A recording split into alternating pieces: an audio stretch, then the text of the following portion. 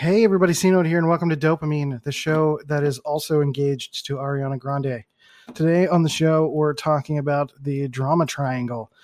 This is a social model that has been developed by Stephen Karpman. This was a long time ago. He developed in like 1968. So it is quite the model that is, I don't know, I think still stands the test of time. We talk about essentially how this model references the victim, the rescuer, and the persecutor, and how using this model is a way to find out how you approach conflict and how you can sometimes enable conflict if within one of these sort of I don't know if they don't really use a term for it, but within one of these types of conflict beers. So it's about personal feelings, and at the end of the day, it's about ways for people to project and not actually work through their own problems. So they get into the victim, the rescuer, or the persecutor sort of mentality to avoid dealing with their own issues. So this is a long episode because I get kind of ranty towards the end, and it's quite good. I think it's a lot of fun, and I use a couple good metaphors. Sometimes I have episodes where I'm like, yeah, I did it. Mental illness is solved. Everybody just go home, go watch Netflix. You're fine. Or go watch the show Making It, which is like Molly and I's favorite weekly show these days. We've also been watching Agents of S.H.I.E.L.D., which is a lot of fun. That show, I watched that show like a few years ago when it first aired, and I started watching like the first season, and I was like, but man, that show takes a ton of twists and turns, and it's really, really well done. So I suggest if you gave it a shot and let it go, to just give it another shot. They get into some crazy stuff. So we're midway through the final season at the moment of the current season that's available. And we're going to be real sad when it's done, but I'm also pretty excited to just kind of move on with my life. So anyway, let's talk about the drama triangle for a bit and find out where you fall on this dreaded triangle of drama on Dopamine. Drums, please.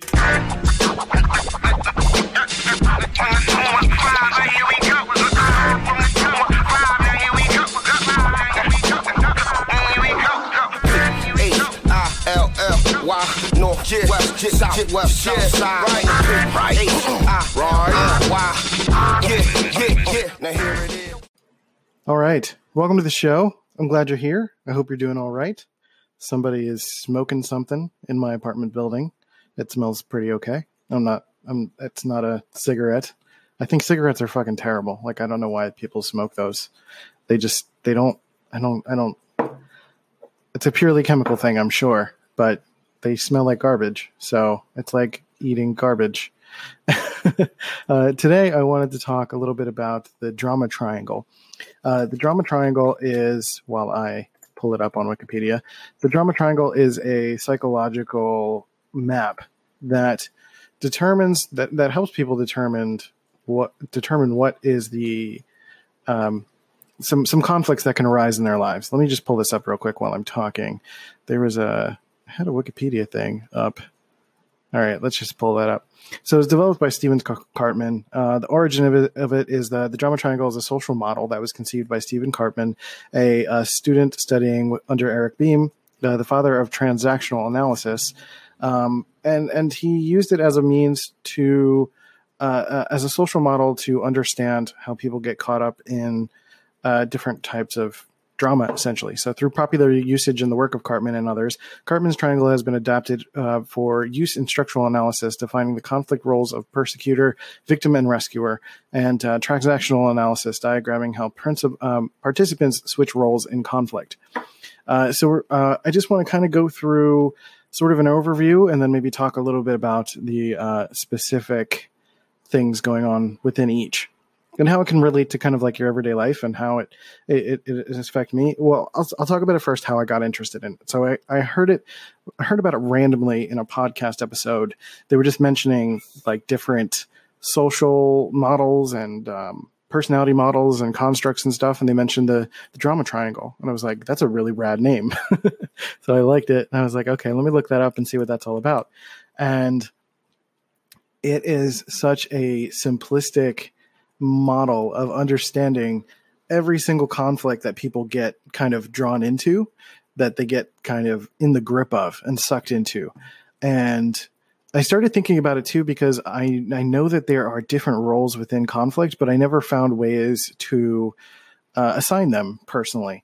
You know, there's the obvious one, there's the victim, and then there's within the model, there's the victim, there's the rescuer, and the persecutor.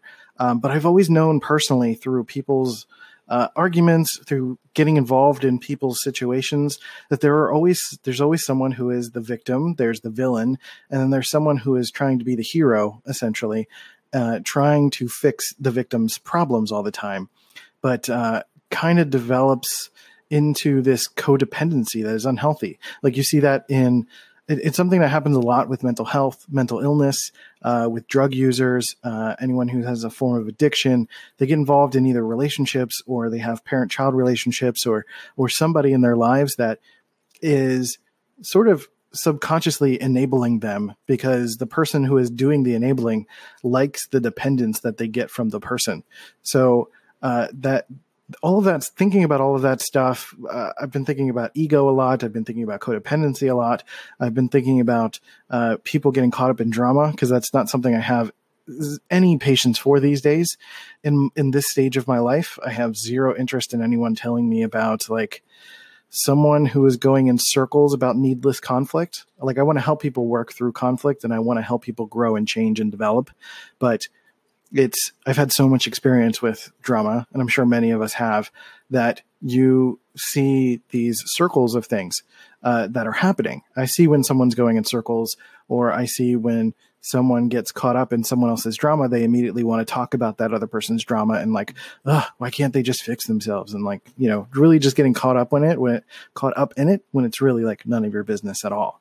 And really the only way to avoid, I shouldn't say avoid, but like work through a lot of this conflict, is to recognize yourself as one of these pieces in this drama triangle. So as a quick overview, before we kind of break down the individual ones, I'll just kind of read the theory of it in general, and we'll kind of go through it. But like I mentioned, so kind of before I read everything, it is a inverted triangle if you look at it physically. So if you look it up on Google or whatever, you'll see a quick diagram of it. But it's an inverted triangle, and meaning the point is on the bottom, and the bottom point is the victim, and then the top left is the rescuer, and the top right is the persecutor. And so keep that in mind as we go through this. And the reason it's listed like that, or it's diagrammed like that, is because the victim is typically putting themselves beneath everyone else, and then the rescuer and the persecutor is actively putting themselves in a control scenario above the victim. So it really makes sense when you start to kind of work through it. So we're going to read, this is just a Wikipedia thing. And again, you know, this is something that I'm going to continue to do my own research on. This is just like, I'm just excited that I have like personally discovered this, and I thought it was really interesting to talk about. So I'm going to share this with you. But again, as with most of these episodes, I encourage you to continue to do your own research and learn more about it. So this is the theory section within the Wikipedia article. Cartman uses triangles to map conflicted or drama-intense relationship transactions. The Cartman drama triangle models the connection between personal responsibility and power in conflicts, and the destructive and shifting roles people play. He defined 3 roles in the conflict: persecutor, rescuer, the one-up positions, and victim, one-down position. Cartman placed these 3 roles on an inverted triangle and referred to them as being the 3 aspects or faces of drama. Cartman, who had interest in acting and was a member of the Screen Actors Guild, chose the term quote-unquote drama triangle rather than the term conflict triangle, as the victim in his model is not intended to represent an actual victim, but rather someone feeling or acting like a victim. That's an important thing. Before I continue reading, I'm going to read that last sentence again. So Cartman, who had interest in acting and was a member of the Screen Actors Guild, chose the term quote-unquote drama triangle rather than the term quote-unquote conflict triangle as the victim in his model. In his model, which is not intended to represent an actual victim, but rather someone feeling or acting like a victim. So when we talk about victim, we're talking about someone who is kind of putting themselves down all of the time. Poor me. Everything always goes wrong. Why does this always happen to me? That sort of thing. That victim who is not actually trying, and and things don't just kind of, they just only see the negative, for example. So there's like a quick description of each of these. It says, well, number one, the victim stance is quote unquote poor me. The victim feels victimized, depressed, helpless, hopeless, powerless, ashamed, and seems unable to make decisions, solve problems, take pleasure in life, or achieve insight. The victim, if not being persecuted, will seek out a persecutor and also a rescuer who will save the day, but also perpetuate the victim's negative feelings. And that's that last sentence. The rescuer who will save the day, but also perpetuate the victim's negative feelings, is kind of like, I think I want to do other episodes on it, but I talked about it last week when I was talking about depression as a habit, that you kind of just get used to negative feelings. And sometimes we like it subconsciously, and we get so used to it that we continue to feed it. We continue to feed the negativity.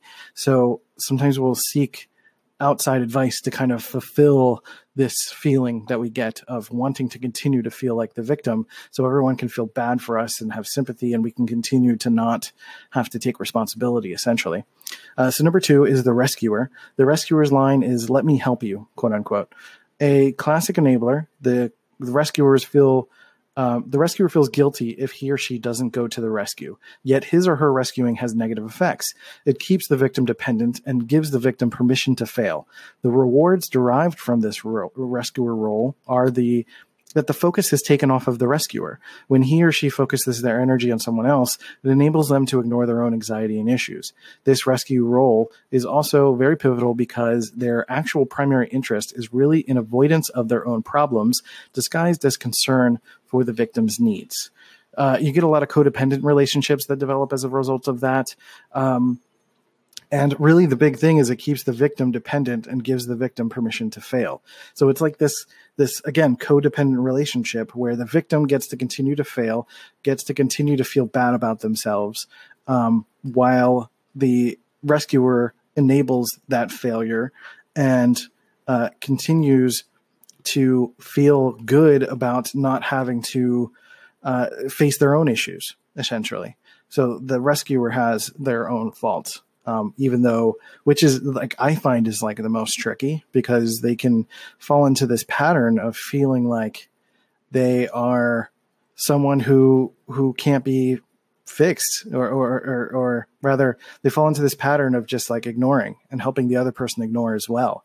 So you can't really tell what it is that you're doing. You just feel like you're helping, but really you're just stringing people along. And the number three is the persecutor, aka the villain. The persecutor insists that it's all your fault. The persecutor is controlling, blaming, critical, oppressive, angry, authoritative, rigid, and superior. Someone who is just saying the term, "It's all your fault. You did this to yourself. You are, you're a jerk. You're lazy. You're blah blah blah." Just critical, just being kind of mean and hurtful. And I'm sure, again, the persecutor might also be trying to get the person to move and nudge, but it's not helpful. It's just an attack as opposed to a challenge, which is very different.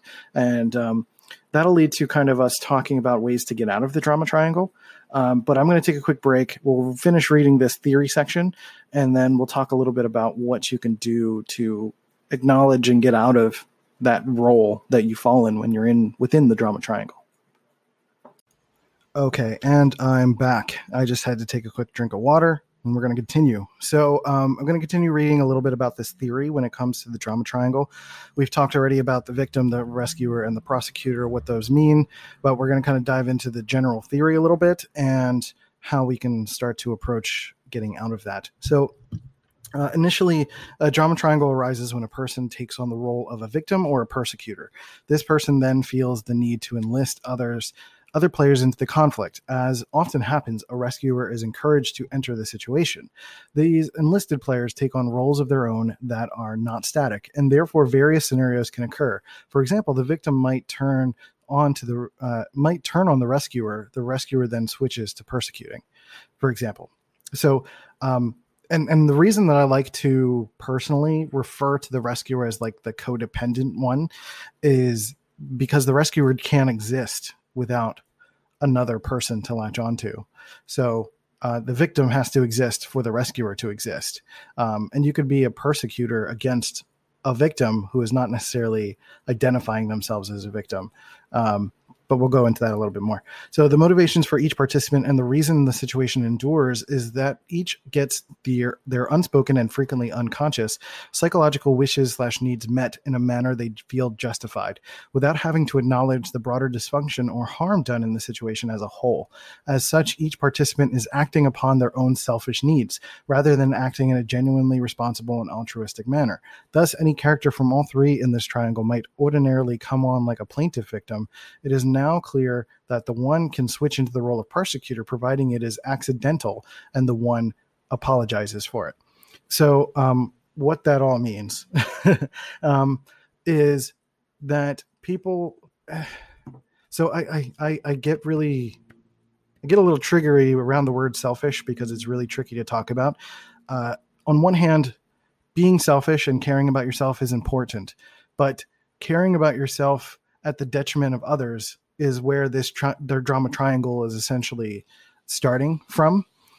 If you are not addressing your needs personally, you are going to accidentally address your needs irresponsibly amongst and against other people. Whether you're the rescuer, the persecutor, or the victim, you are going to be someone that is just, it is all avoidant behavior, right? You're avoiding your own things that are going on. You know, as a persecutor, you're triggered by someone's actions and behaviors or of being a victim because there's something within you typically that needs to also be addressed. So, and sometimes when you're addressing that, you can kind of switch roles and go between the different roles. But for the most part, it is as such, each participant is acting upon their own selfish needs. Selfish not being a bad word in this case, but selfish being having to act upon their own selfish needs without actually directly addressing it. So it comes off to the other person as hurtful and shameful because you're not addressing it to yourself. You're addressing it through others. And that's where it becomes hurtful, because when you're trying to address your own selfish needs to another person, like, it's going to come off harsh because you're not actually addressing them. You're addressing yourself through the conduit of the other person. Does that make sense? So again, I'm going to read this sentence where it says, as such, each participant is acting upon their own selfish needs, rather than acting in a genuinely responsible or altruistic manner. So a lot of this stuff is unconscious, subconscious, psychological wishes and needs wanting to be met through justified actions within the drama triangle. So without having to acknowledge their own broader dysfunction or harm done in the situation as a whole. So again, they're just so focused on the self-satisfaction that they get from telling someone that they're shitty, or helping someone who's a victim, or saying, woe is me, and feeling good about it. I say good because like it satisfies that negative feeling that we have. It satisfies that feeling we're used to. It's a comfort zone thing, right? So when you're in a comfort zone that is negative, it can still feel good, and it's going to be hard to get out of it. So I'm going to keep reading here. The motivations of the rescuer are the least obvious. In the terms of the drama triangle, the rescuer is someone who has a mixed or covert motive and is actually benefiting egoically, in terms of ego, in some way from being the one who rescues. The rescuer has a surface motive of the resolving problem and appears to make great efforts to solve it, but also has a hidden motive to not succeed, or to succeed in a way that they may benefit. For example, they may get a self-esteem boost or receive respected rescue status, or derive enjoyment by having someone depend on them and trust them, and act in a way that ostensibly seems to be trying to help, but at a deeper level plays upon the victim in order to continue getting a payoff. So it's playing on the victim and keeping the victim there. You know, it keeps the victim below them so that they can continue to feel good and get ego boosts and save them and help them, and et cetera, et cetera, et cetera. And the rescuer is going to continue that loop as long as the victim allows it to happen, and as long as the rescuer allows it to happen. So feeling good in terms of your ego for being the one who rescues is going to continue to feed that cycle. So the rescuer has a surface motive of resolving the problem and appears to make great efforts to solve it, but also has a hidden motive to not succeed, to succeed in a way that they benefit. So again, they're distancing themselves from their own problems in order to try to address someone else's problem.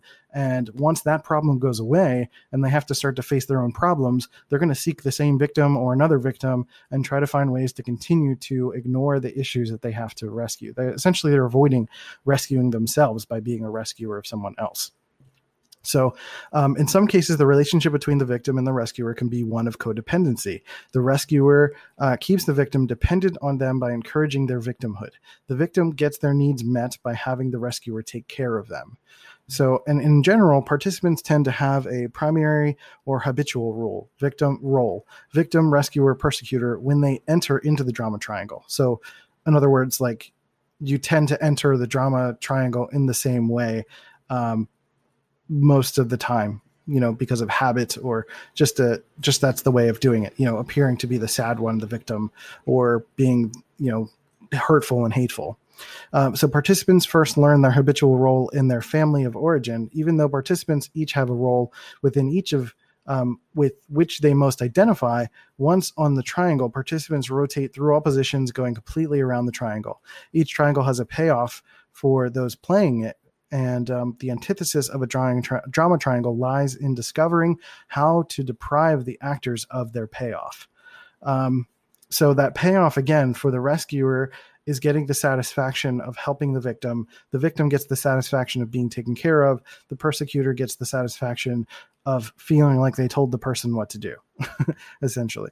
So trying to see if there's anything else within this Wikipedia article that could help us here. But so thinking about these different roles, the victim, the rescuer, and the persecutor, the ways that I can think of to get out of it, there are certainly some really great YouTube videos that you can check that'll help with some specifics on ways to get out of this cycle. But as far as I know, the victim can do the best that they can to help themselves out of it by taking personal responsibility and not necessarily doing things that can improve their self-esteem. And the rescuer and the persecutor are going to be pivotal in that, basically by allowing them to grow. And, the victim should be seeking support, but not seeking someone to do do life for them. They need someone that's going to give them new information or give them a way to help them grow and not enable their negative spiral, essentially. And then the rescuer can help by being a support, but not necessarily doing things for them. The rescuer can be there to listen to them, can be someone that will be there for them to just kind of like give them a hug, listen to them while they're talking, give them little bits of advice, but not say anything along the lines of, let me help you, let me do this for you, let me. So the rescuer is going to want to take on the role of like a mother or a parent, or basically treat the victim as a dependent. And the persecutor is going to be in a healthier role when they can challenge the victim, to better themselves through asking tough questions and encouraging them to do something a little bit more difficult than what they're used to. And the persecutor is, that's the positive side of it, because the persecutor is going to normally be critical and oppressive and blaming and controlling. And it's not about controlling. It's not about saying, do this and your life will be better. But it's about asking, do you think you've done everything that you could? Do you feel like there is another path? Do you feel like you've talked to everyone that you could? Do you feel like you have worked through all possibilities, stuff like that. Just asking questions, challenging, encouraging, because victims will remain victims if they're unchallenged, if they're unsupported. And I find the victims kind of come out in mental health all the time. And I see it within mental illness.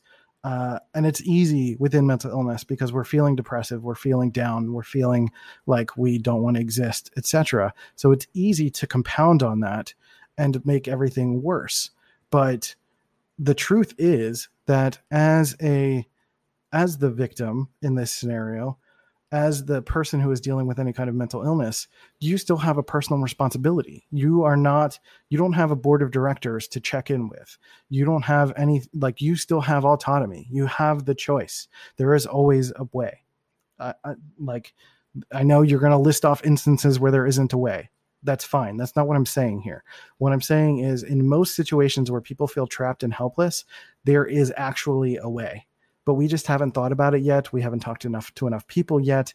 We haven't been willing to solve problems. We may be ruminating. We may be feeling stuck. And sometimes it's hard. You need to seek support, or you need to seek someone who's willing to challenge you and ask questions. But at the end of the day, a rescuer or persecutor can come into your life and try to ask you questions, try to challenge you, try to rescue you in some sort of way. But it's going to be up to you to get out of that role of the victim and find a way to move yourself forward, even if it's just a tiny bit. And that's the thing. It's, that's the challenge I face with talking with people dealing with mental illness is this feeling that they can't do anything about it, that their mental illness is completely taken over their lives. And again, I want to encourage people to consider and think about the fact that you are not a depressed person. You are a person that has depression. There are two very different terms, two different ways of looking at it. So you are a person that can still take control of your life. You can make different decisions. You can make the choice to attempt a different way of doing something. If you're having trouble getting out of bed, do something on your phone while you're in bed that can move the needle work-wise, or apply for a job, or look for friends, or look for a date, or look for support, or call a friend. There's always a possibility to do something. And the last thing you could do is to continue to enable this bad feeling and make it worse. We're trying to fight, we're trying to live, we're trying to feel better. And I know it's hard. I know it's so much harder than it sounds, and it's not impossible. I've been fighting this thing since I was 10 years old. That's 22 years of shit and turmoil and almost dying and having to restart my life multiple times. And then eventually starting this podcast where I can finally help other people because I've been developing my own coping mechanisms and realizing that I am a person that still has choices, that even though I'm dealing with depression and even though I'm in deep depression, I still have choices for ways to manage my energy, ways to connect with people, ways to do things that aren't within social constructs and things that are applying to my psychological biases and affecting my ability to move forward. A lot of people are stuck thinking, whether you're dealing with mental illness or not, they're stuck thinking about how someone's going to think of them or how they're going to be perceived, or basically their legacy in some form. And honestly, if you can barely get out of bed, your legacy is the last thing you should be thinking about. Think about the next step, literally the next step, and then focus on the next thing. But forward, always find a way to move forward and understand that you are not a dependent. You are an adult. You are someone who has to make your own decisions. You have to continue to grow and go. This is the way the world is. This is the way humans are. This is the way. And I know it's more difficult. And I know that it's easy to just say, I have mental illness. Woe is me. Everything is hard. But you know what? Going through mental illness and having a form of, what's the term? What am I thinking of? Having some form of oppression. I shouldn't say oppression. It's not oppression. It's adversity. That's the word. Yes. Having a form of adversity is going to make you stronger. It's, because I think about the things that I have to deal with and I try to connect it to, I think about if I were to just take my brain chemistry and take everything I think about and go through and the challenges I face, and I try to implant it into a person who has had a healthy life their entire life, they're not going to last a day. They're just not, because I've had to strengthen myself. I've had to grow. I've had to develop as a person in order to continue to survive. And that's what's given me the strength to help other people and to do this podcast. So for me, that's the emotional thing that I get out of this show. And the thing that I So when I go into this sort of triangle myself, I tend to lean into the persecutor role, which I'm sure it kind of sounds like it, but I've always been a bit of a challenger. I've been a person that wants to ask you the questions to try to get you out of this rut, because I'm not going to say you need to just fucking go, because that's not easy. It's not as easy as that. But I also want to encourage you and let you know that you are a human being. You need to take personal responsibility. And there's nothing wrong with the effort it takes to do that. There's nothing wrong with feeling upset or feeling like you want someone to take care of you. But if someone does take care of you, then you are relinquishing your right to make your own choices. And frankly, they could make things worse. So making choices, controlling the things that you can control, is a means to try to make your life better, little by little. You know, it's like going to the grocery store. And if you were to go to the grocery store and buy all the food that you want, say you lived alone and you needed to buy all the food that you wanted, you go to the grocery store, you pick all the food out, and you come home, and great, you've got all the food that you want to eat for the next week or 2 or 3, however long that you shop for. But if you were to just go to someone on the street and say, hey, can you just shop for me? I can't do this. You give them the money. They come back with all of this stuff that you didn't think that you like. You are allergic to like peanuts, and they bought all these peanuts, and you have like oranges and you don't like oranges. Like, you made no decisions. You relinquished all of your choices. So they came back with stuff that maybe they got a couple things right by chance, but you didn't make those decisions. So now, unfortunately, you have to live with that for at least the next 2 or 3 weeks, or until you get more money, or until whatever. And then you can start to make other decisions and go to the store and realize that, hey, you know what? If I just made my own decisions from the first place, A, I wouldn't have had to throw so much food away. B, I would have better tasting food and feel more secure and not have to worry about making more money in order to get more food. And C, you would just feel this sense of autonomy and personal responsibility. And even if you're still dealing with mental illness throughout all of this, you're not making it worse by having to deal with things that you don't want. Right? So, okay. Sorry, I'm getting a little aggressive. I'm getting very persecuty. Oh, that's me. I'm a persecuty. I like that. But just think about it that way. I like the grocery store analogy, because I mean, control what you can, though. It's not about controlling people. It's not about controlling every situation you come across, because you're not going to be able to do that. But there are always little things that you can think of that you can make little decisions and little choices over. And once you start to develop a better sense of autonomy and being less of a victim, you will start to grow. And just simply, as people dealing with mental illness, we are trying to cut our losses where we can. I feel like everything within me is just leaking. That sounds gross, but that's not what I mean. I mean, like emotionally, everything is just consistently leaking, and I'm plugging holes everywhere that I can. Again, that also sounds gross. So it's about finding the ways that you can control the sinking, because it feels like we're sinking all the time.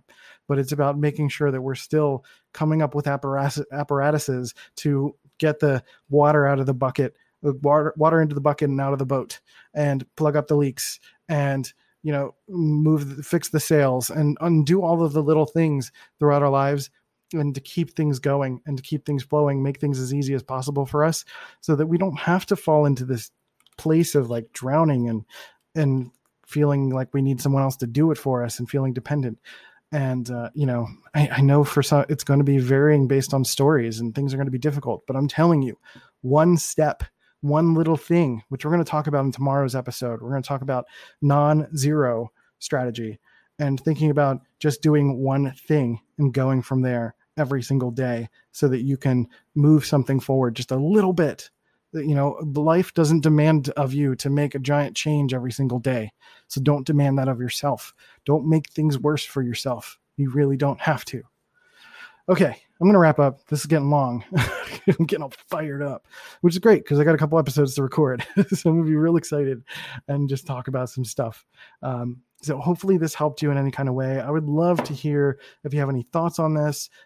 Which do you feel you fall into when you go into the drama triangle? Are you the victim, the rescuer, the persecutor? Let me know on a voice message here on Anchor, or you can hit me up at Let's Go C Note on Twitter, which is probably the best way to chat with me.